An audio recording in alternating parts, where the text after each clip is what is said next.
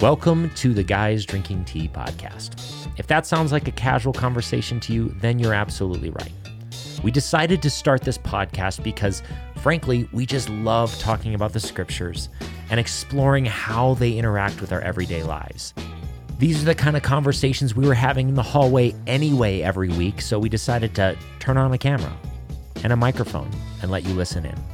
If this content's helpful to you, then we would greatly appreciate it if you leave us a review in your podcast service. Hop over on YouTube, subscribe to us there, like, comment, share with friends, all of those things. Without any further ado, let's dive into another sometimes meandering conversation about the scriptures and life.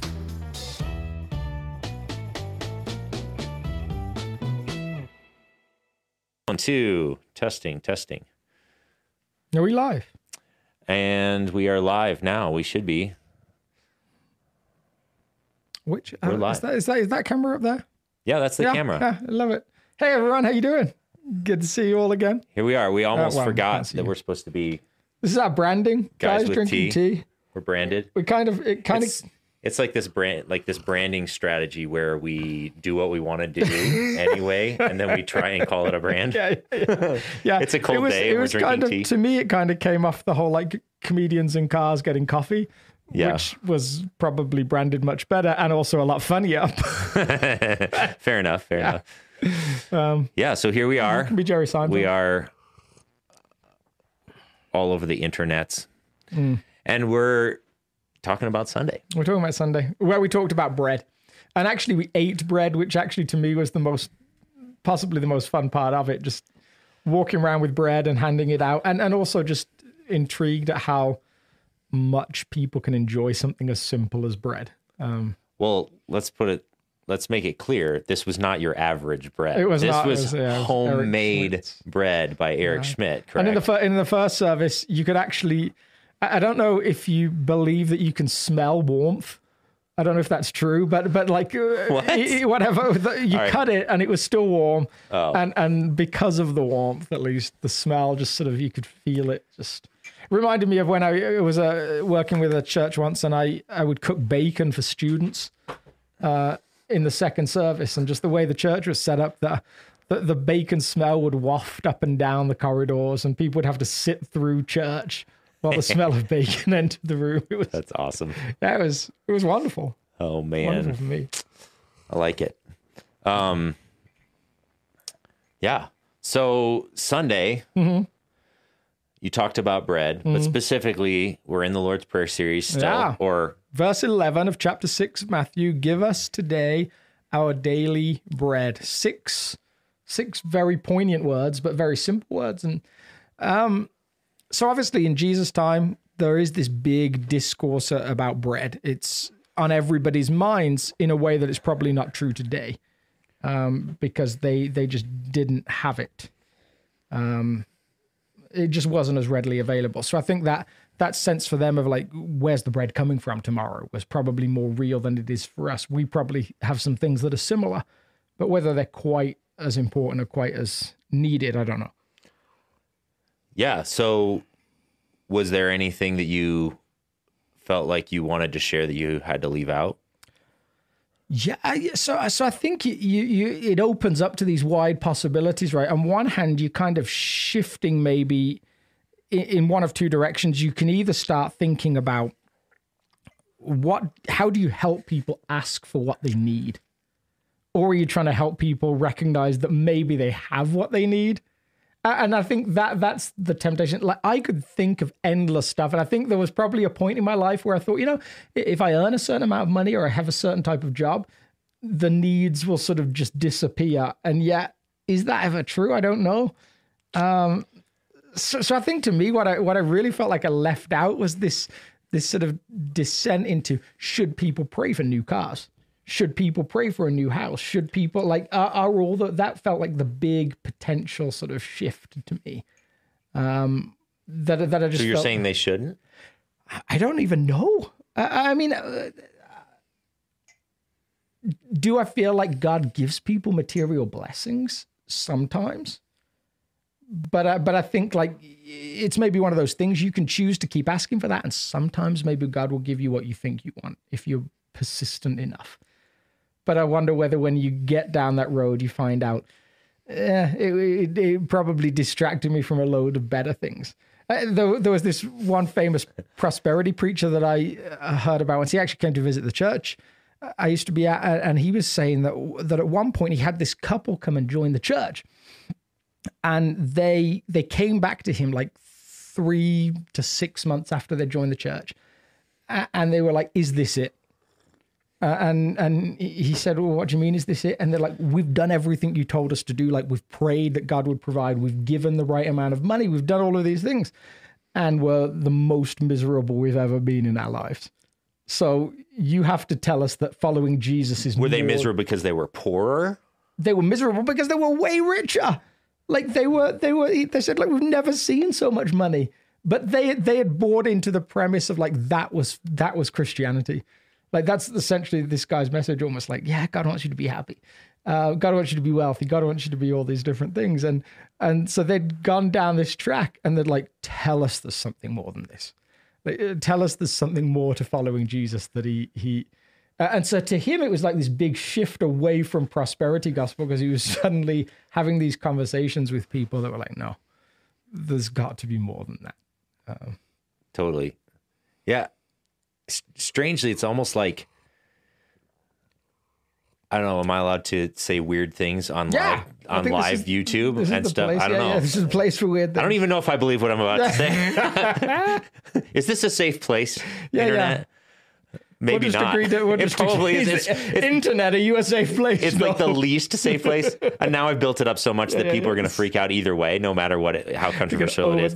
It's almost like sometimes the prosperity gospel, what it gets wrong is the definition of the good life rather than the reality. Yeah. Because there are texts in the scriptures that talk about, like, he came to bring us life and life abundant. He came to, like, the kingdom of God talks about the poor being cared for. It talks about in some sense, there's a reason why the prosperity gospel, or why, like, the good life kind of stuff gets in its way into the church, because Jesus talks about a lot of that stuff.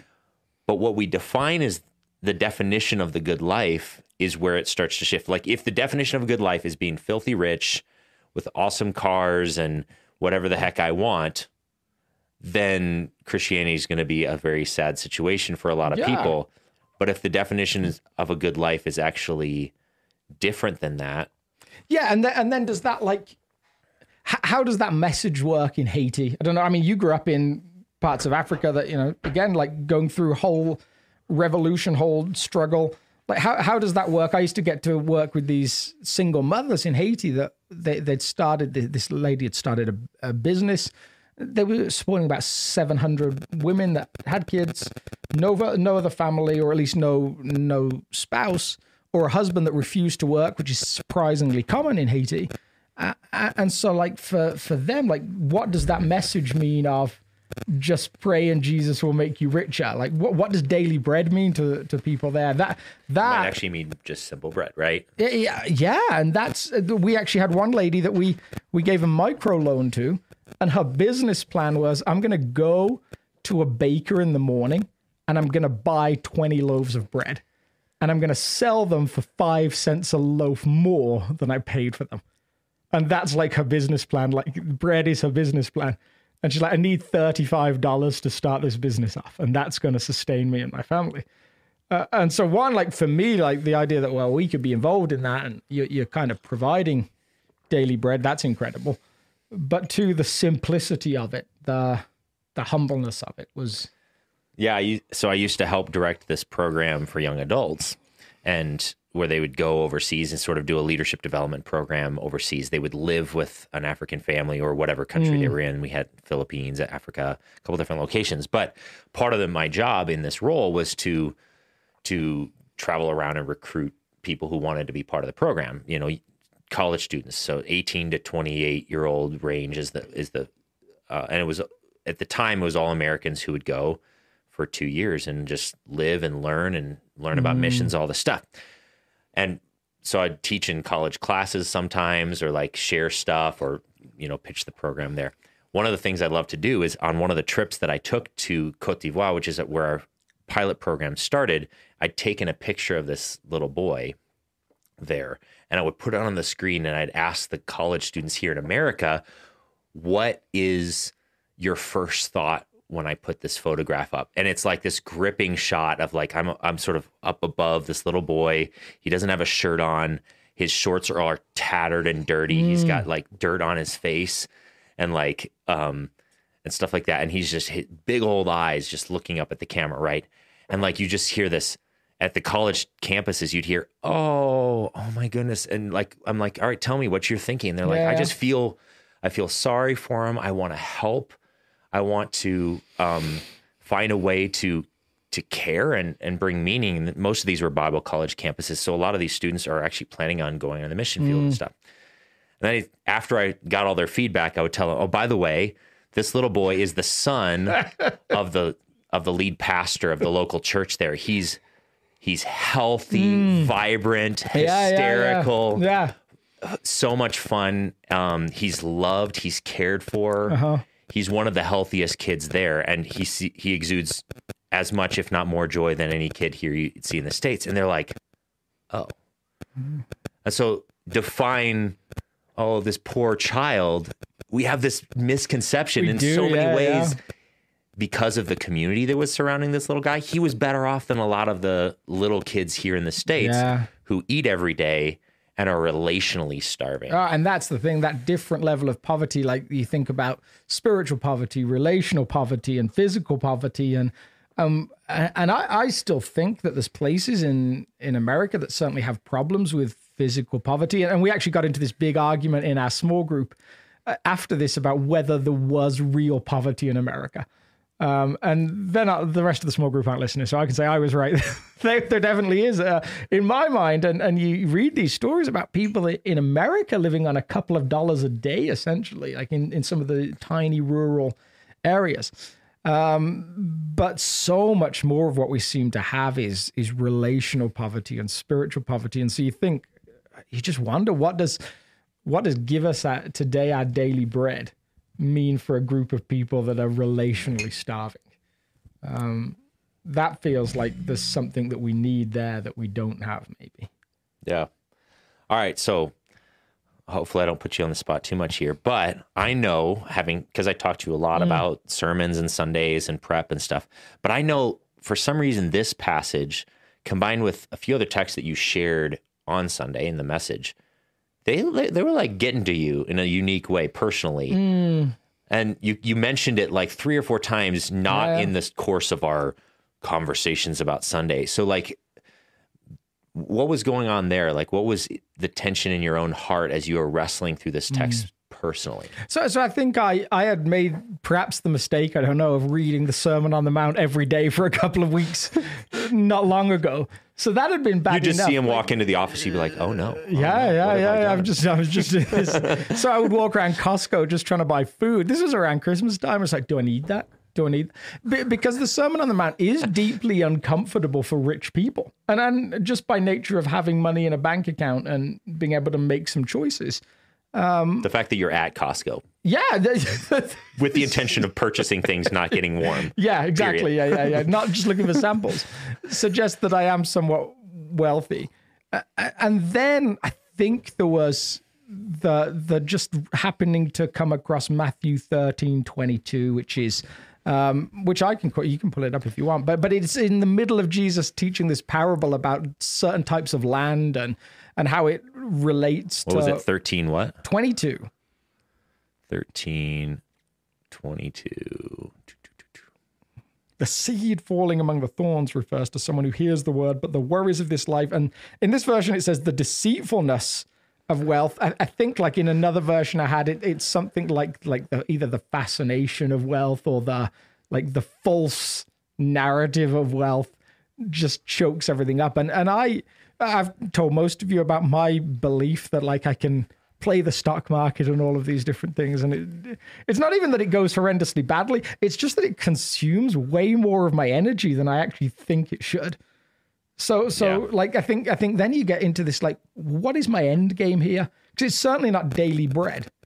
You could suggest I'm taking some daily bread and investing it in getting more bread. is that really what my time is made for? And what is that like? Is that a distraction? Is that thing? Yeah. So I think that was to me like some of the angst of the passage. Like what am I hoping to get out of that? Like, okay, maybe it pays for a trip to go back and see my family in England. That could be a good thing. Maybe it pays for like, something that we might need. Maybe an appliance breaks or something like that. A car breaks down. We need to buy a new car. But in actual fact, I'm like, I think somewhere I'm just like, one day, like I'll just go and buy a yacht for ministry purposes, obviously. And so I'm just playing around somewhere, even for people that would say I'm trying to follow Jesus. Jesus is spot on. Like the false narrative of wealth, whatever that is it still can be quite persuasive. It can grab at you quite easily. And I think that was to me the angst, I think, of the passage.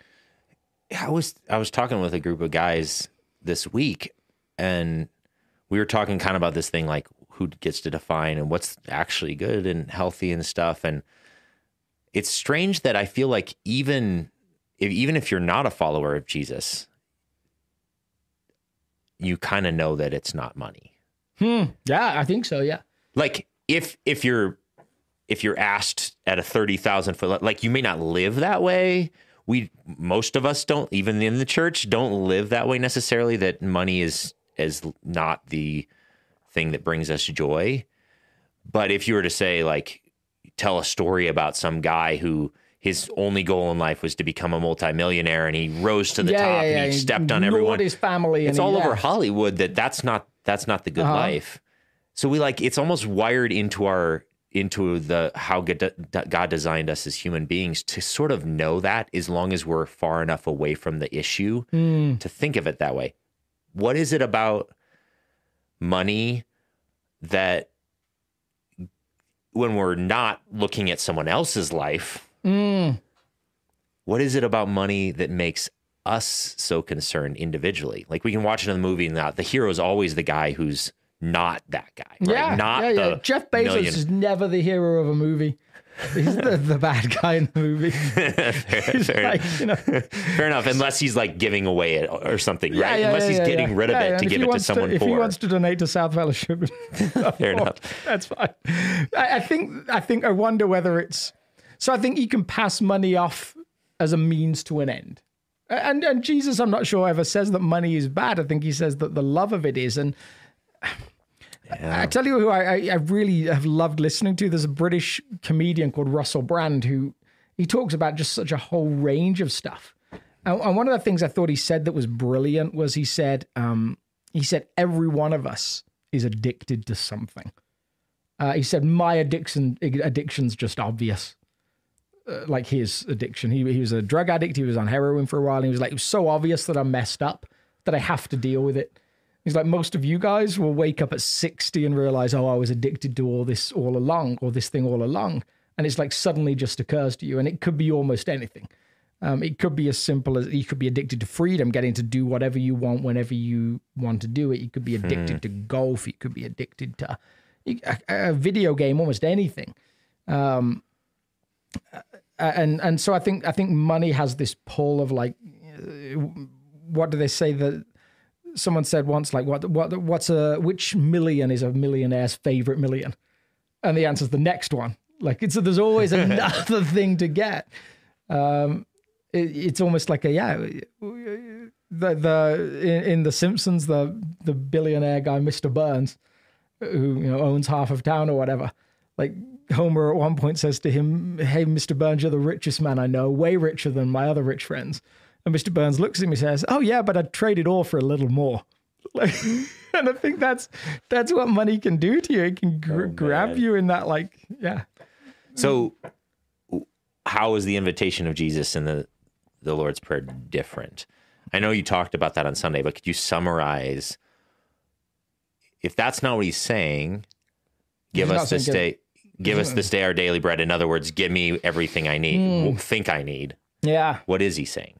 Well, I would hope it feels to me like it's even bigger than just enough. If it's connected to that kingdom thing before, which I think it is somewhere, It's give me the resources that I need to be a vital and vibrant part of your kingdom work.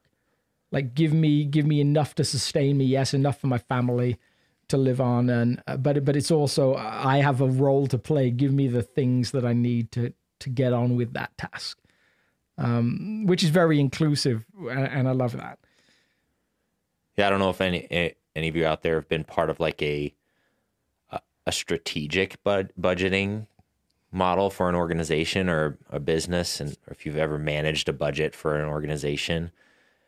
There's something powerful about like if you get the vision really, really clearly and then budget towards that thing, asking for that budget is you can have more confidence that the budget's going to be approved by the board or whoever it is that approves budgets.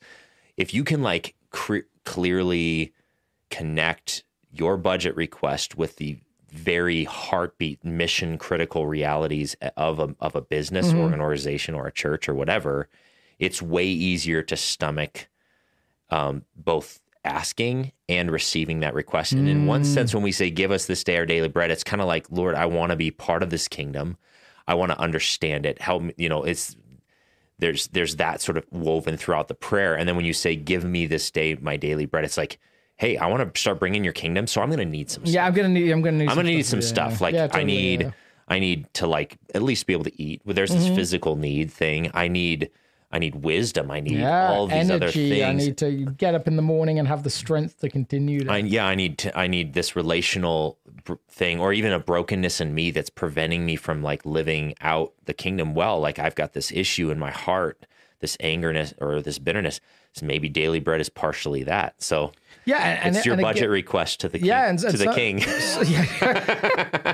And I think like with how church budgets work, if someone comes to me and says, "Oh, I want to do this thing that might reach unchurched people," I'm like, "Oh yeah, we can find the budget for that. That's fine. Like that. Let's do that. That sounds wonderful." I think it's intriguing that throughout the Old Testament, particularly, the idea of bread was connected to God's presence. So somewhere when you think about like that language of what when you say give us your daily bread in the light of the kingdom, it's like be present with us as we're doing your work. Don't leave us by ourselves, which is which is very cool. Like he even says in the Great Commission, and lo, I'll be with you always, kind of thing. Yeah. So.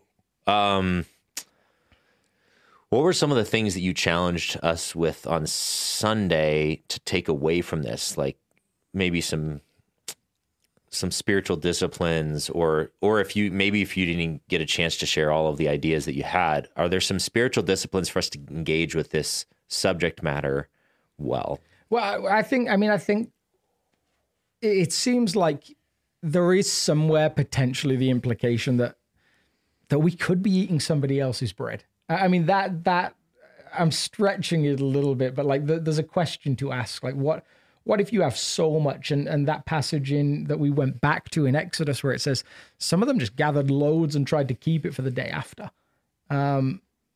It wasn't as good when they went back to it the next day, and somewhere it seems at least giving is a spiritual discipline. I'm not even talking about giving to a local church or even to South in particular. I'm just saying that somewhere if we get into a mindset that we have a pool of resources that build up and we try and keep them as close to us as possible and only spend them on us and only use them to engage with our family, it's probably not going to be very healthy for us in the long run. We probably need to find an outlet somewhere to keep the flow moving. So I think that in itself is this really great spiritual discipline. To choose not to hoard stuff, to hold on to it. Which you drew out of the idea that he said, give us. Yeah, it's a plural. Now, my wife would tell you I'm a hoarder, so I think she's like, you should listen to your own message. Like, I keep everything. Isn't that the frustration of like communicating things or preaching? It's terrible. Yeah. You say stuff and you're like, I should do this. Yeah. And then your wife says, you should do this too. This is why I don't preach very often. Yeah. I just, stuff goes in the garage and it just stays there. I'm terrible with books. Like I hate giving away books because it means I don't have that book anymore. And So I'd actually rather go and buy someone another copy of the book than lend them it and have the potential that they might not bring it back. So I think that is definitely one of those things. And then I think we landed in this place that recognized that the language about bread always at least has the potential to be spiritual. That Jesus really pushes those first followers of his on, I'm the bread of life. Without me, your life is empty. It's meaningless. It's nothing. And ultimately ends in death. And their reaction is, I don't like this message. And so a lot of them just disappear off at that moment. So I think that in itself is a practical challenge, or an important challenge for even us, those of us that think we're following Jesus. These were people following Jesus. And he pushes them that little bit further and says, do you really see me as the thing that you need? And they're actually in the context of worrying about physical daily bread. And it's almost like he, at that moment, after feeding them, after taking care of it, is like, there's this other thing. Stop getting obsessed with the physical bread thing. If all you're coming back to me for day after day is just that thing, then you've missed what I'm saying. So the kingdom of God is not just a place where everyone's belly is full. It doesn't seem like it, no. It's a place that may include that long range.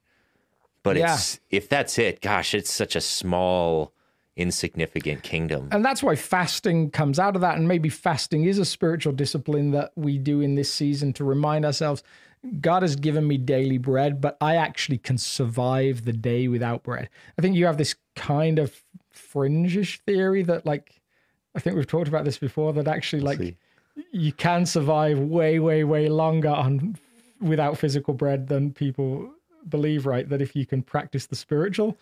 Well, it's not my theory. It's Dallas Willard. Oh, is it? Remember we were talking about that? Like, you got it from. I wanted to give you credit for it. Wow. Well, thank you.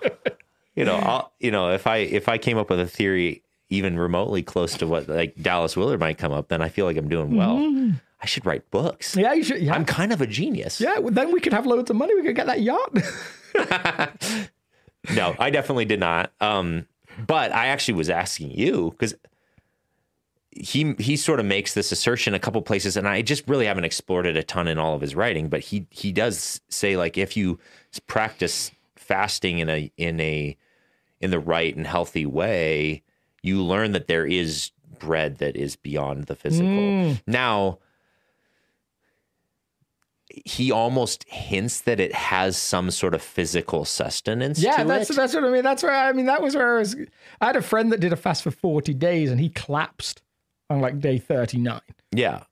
So I'm not, one of the things that's weird about Dallas Willard is he tends to be, or at least in regards to this issue, a lot of his theology tends to be very earthy. It's very grounded in the physical world. In fact, in some senses, that's one of the things that he did really well, is helped like redeem the whole idea that we are physical creatures and that God, the incarnation itself, the fact that Jesus became one of us, affirms our humanity, our physical nature, and all this stuff. Like he's a big fan of that. And then he says this thing about fasting, like hyper spiritualizes fasting, like your physical body gets sustenance from this spiritual practice. And I was kind of like, so Dallas Willard, oh shoot, yeah, he's gone. So, but maybe someone out there who's read more of his stuff can explain that. Like learn his ways, or we need Richard Foster or someone to say, hey, this is what he really meant, John Ortberg, like some guy. And maybe he's just talking about like your soul is more full or something, and that would make sense. But he does have this, like, I don't know, a few things I've read where I'm like, yeah, and he has this like. One, he has this ability, like I think the Jesus that he followed, to say something almost like as a bit of a throwaway, and then move on to something else. You're like, wait, go back to that thing. Like everything he said. What did you mean by that thing? And then I remember one of my favorite stories about Dallas Willard was that at some point someone said, like, how do you think Dallas Willard handled going to heaven and coming into the presence of God? And they were like, well, I think it probably took him a couple of days to figure it out. Like he lived on such a spiritual level that it was like, oh yeah, this is the thing now. This is where I am. Like different. Something's different. And it finally is like, it finally twigs. And so you could see him saying something like that. Whereas whenever I do fasting, which isn't a load, but it is some, one, I've noticed that the first day I'm miserable. And then like day 2 or day 3, I start to find it a little bit addictive almost. It's like, oh, I could go further, I could go further, I could go further. But then like I do definitely have this, maybe the word is earthiness, that I like food, I like steak, I like bread, I like these things, and it's difficult. It's work for me. Like silence is work for me. Well, that's why they call it a practice, I think, right? It's I think of fasting like I recently did a semi longer fast. I mean, not super long, 48 hours, but for me, it's almost like lifting weights, spiritually speaking. It's saying, hey, body, you are not the boss. My soul in the kingdom of God is the boss. Yeah. And like whenever I'm doing a fast or a spiritual discipline that's related to the body, where you sort of intentionally choose to abstain from something, there's spiritual disciplines of abstinence and spiritual disciplines of action. Or so when I've done one of those, some sort of abstinence spiritual practice, it just screams how much my body wants to control my life. You need this, and the cravings, all of these sorts of things start to well up, and you're like, wow, I didn't even realize how much of my life and my decisions in life are just like rolling with whatever my body decides it should do. Yeah, well, I was just doing this Whole30 thing, not doing it anymore. And so suddenly you realize, like, you wake up in the morning, I'm just going to grab a couple of cookies and eat them with my tea. I'm going to just grab this. And it's so like casual, especially in the kind of environment that we may be living. I find that whenever I do fasting, it has this incredible way of making me think about feeding the spiritual side or the soul side of me. So my body starts to say, you're hungry, and my soul gets to say, so then feed your soul. So then go and pursue these spiritual things. It's like a reminder. It's almost like a thing you can't avoid. It makes you go and engage. When so often we just get busy, we just get contented, and we can get through a day, but like, wow, God, how much attention did you get of mine during the week? So if someone was going to try fasting for the same time, for the first time, what advice would you give them? Like a longer than a intermittent fasting situation. Yeah, like 24 hours plus. Yeah, I mean, I think that the tension is the point. So if it's uncomfortable, you're doing it right. Yeah, like that's part of the thing, that discomfort. And I think it's also really important to not over spiritualize it in the sense that like suddenly you become this amazing human being. And so actually it's usually the opposite. Usually like all of especially initially, like I get grouchy. Sometimes you get headaches. Sometimes you just feel uncomfortable and you just desperately want to eat. And you're like, I'm supposed to be praying and, all of that sort of like, yep. Yeah. That's all in you. And then, so maybe like, especially in those first few days, because that somewhere around day 3 is when your body stops like crying out. Usually for a lot of people, the body stops crying out as ferociously, maybe. And you start to get into a little bit more of a rhythm. But during those first few days, which most people, that's all they ever end up with, myself included. I've only done 1 or 2 ever longer than that. You may not feel very spiritual. Does that mean you failed as someone who's fasting? Like, I'm not doing it right. I don't feel hyper spiritual. Well, I think maybe one of the tips is bring that to Jesus. Say, I'm messed up. Like, I'm grouchy. My body's like yelling at me. I'm short with my family, whatever. And you're like, yeah, that's all in you. And then say, all right, Jesus, I need your help. Give me my daily bread in the spiritual sense and help me to live according to your way, even when my body is trying to take over my life. What about you? Do you have any tips? Don't do it.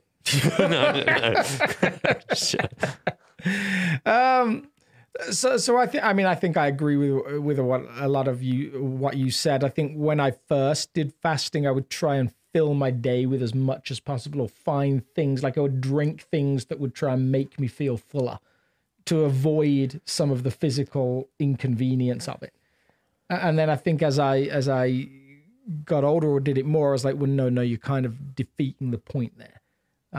Like it's not about making it as easy as possible. So I actually don't know that theoretically emptying your house of everything that you like to eat is actually a good step into fasting. I actually think, no, the fact that it's there is maybe one of the better reminders. It's actually one of the things that helps you on that journey. Yeah, actually, the last time I did a little bit longer fast, this 48-hour fast, one of the most spiritual moments for me was, it just happened to be, if you haven't heard already, my wife's pregnant. And congratulations. Thank you. She just wasn't feeling well. And so I ended up I made all the meals. Yeah. For my family, but I wasn't eating. That was actually that's when Jesus actually met me. Huh. You were serving meals that you couldn't eat. I don't know why. I should probably sit down and journal about it so that it like completes the thought. But it felt like Jesus met me in those moments while I'm cooking a meal and smelling it all and seeing it and then serving, and I'm not partaking. That actually felt something really powerful in my relationship with Jesus. So you didn't just cook really bad food during that No, actually, I actually doubled down on at least one of the meals where I was like, no, I'm going to go. I have extra time because I'm not trying to do this other stuff. Such a better person than me. I would have cooked all the things I don't like. Yeah. It's like spam for dinner 3 days a week. No, there was something beautiful about that for me. And I think that actually touched me more than just the fasting in of itself. So do you find when Allison is pregnant, are you good at the whole like sympathy part in terms of like when Laura was pregnant, she was like, well, I'm not allowed, she loves Guinness, the beer. And she's like, so if I can't drink it now, you can't drink it either. And it was like, I don't know that that's true. Like, I don't know. I think that's a question for my wife. Because if I answer it wrong, I'll be in trouble either way. Absolutely. Yo, I'm awesome at sympathy. Yeah, you should say it on Sunday morning. You should cross check that with my wife. Otherwise, final thoughts. Any final thoughts? Like we've just meandered all sorts of ways around the subject. But any final thoughts specifically? Final thoughts are bread is good, but it's not everything. And we tend to make it everything. And when I say bread now, I'm talking about stuff. I think that's what happens. Like the bread is necessary. Jesus values it. He gave it to people. He spoke into that conversation. But again, I think we tend to make it the thing. And I think Jesus kind of leads us to say, no, it's not the thing. And certainly just collecting more and more of it, like believing that the more you have of it, the happier you'll be or better off you'll be is not accurate. Yeah. So when he says he teaches us to pray for bread, it's got to mean more than just getting more things. Yeah. So if that to you is a reading of like, this is my chance to just ask God for lots of stuff. Like it's Christmas list time. And I think like we didn't even get to the fact that that's usually where we start, let alone like whether it's valuable or not. Quite often we come to God and we're like, hey, I got a bunch of stuff that I need off you. That seems like it's got so much more to it. When he says daily bread, it's not supposed to be just it's shopping time. Yeah. With maybe one pastoral caveat. I'm not going to contradict my pastor here at all. Just contradict away. This is what this space is for. I think maybe, and I don't know if this is grounded anywhere. Again, I'm venturing into unknown territory, heresy right here. Yeah. No, I think it's better to go to Jesus in prayer than not at all. Definitely. So if you're in a place where you're just like, I have needs, like you're talking to him at least. I think maybe there's a little bit of a truth to that, where at least you're going to the right source. Yes. And like a good father who said, when my child comes to me and says, can I have M&Ms? The answer is not always yes. What? It's not always yes, depending on what they ate earlier in the day. But I love that they come to me. Good. I always say yes to M&Ms. All right, fine. I'm wrong. No, I'm wrong. No, God says he always says yes. Give us this day our daily M&Ms. Yeah. I think you're right. Like there's almost no thing that you can say to God that is worse than just never approaching him. Totally. So if that's all you've got in prayer, if that's all you're capable of right now, I think God's like, it's just so good to see you here with me. In a few weeks, we're going to get into Lent, into some of the imprecatory Psalms and stuff like that. And you see it almost there, like even like coming to God with a shaking fist and rage and anger is way better than just taking that and burying it deeply somewhere else. He's like the safest place to do that. Yeah. Throw the fit at him, and then he's more gracious and kind about it. Oh, we actually have a comment here. I'm just going to see. Oh, it's Ken Smith. Ken Smith. All right. Well, at least Ken was on there. It's not. I don't think he's asking a question or anything. Otherwise, we might try and address it live. Address it live. I would definitely address it live if it was a question that I wanted to ask. I would definitely. You just said nothing. I would definitely do it if it was what I wanted to do. Yeah. Absolutely. 60% of the time, I'd do it 100% of the time. Have you considered politics by any chance? Let me answer that question with a question. Yeah. I think that's it, folks, for today. If you do have questions, feel free to drop them in the comments section. I should probably do all the things that all those YouTubers do and say, if you like this content, subscribe to our YouTube channel. We're going to be doing this every week. And feel free to drop in questions about this. I know we meandered all over the place, and maybe if we have enough pervasive questions in a specific area, we'll just commandeer one of our live streams to address some of those questions more precisely. We hope this serves you. We hope that this helps you think through the idea of this prayer a little bit more. Yeah. Anything else? That's it. Enjoy some bread. Did we do all the YouTube-y things? You'd have to ask Teresa or someone wiser in that department than I. Yeah. Maybe we'll get better at this. Maybe. But I doubt it. See y'all. See you guys. Well, thanks again for listening, and we hope that was a helpful conversation for you. We'd love to interact with you about this. So feel free to leave comments, questions, all that sort of thing, and we'll try our best to get back to you when we can. Have a great day.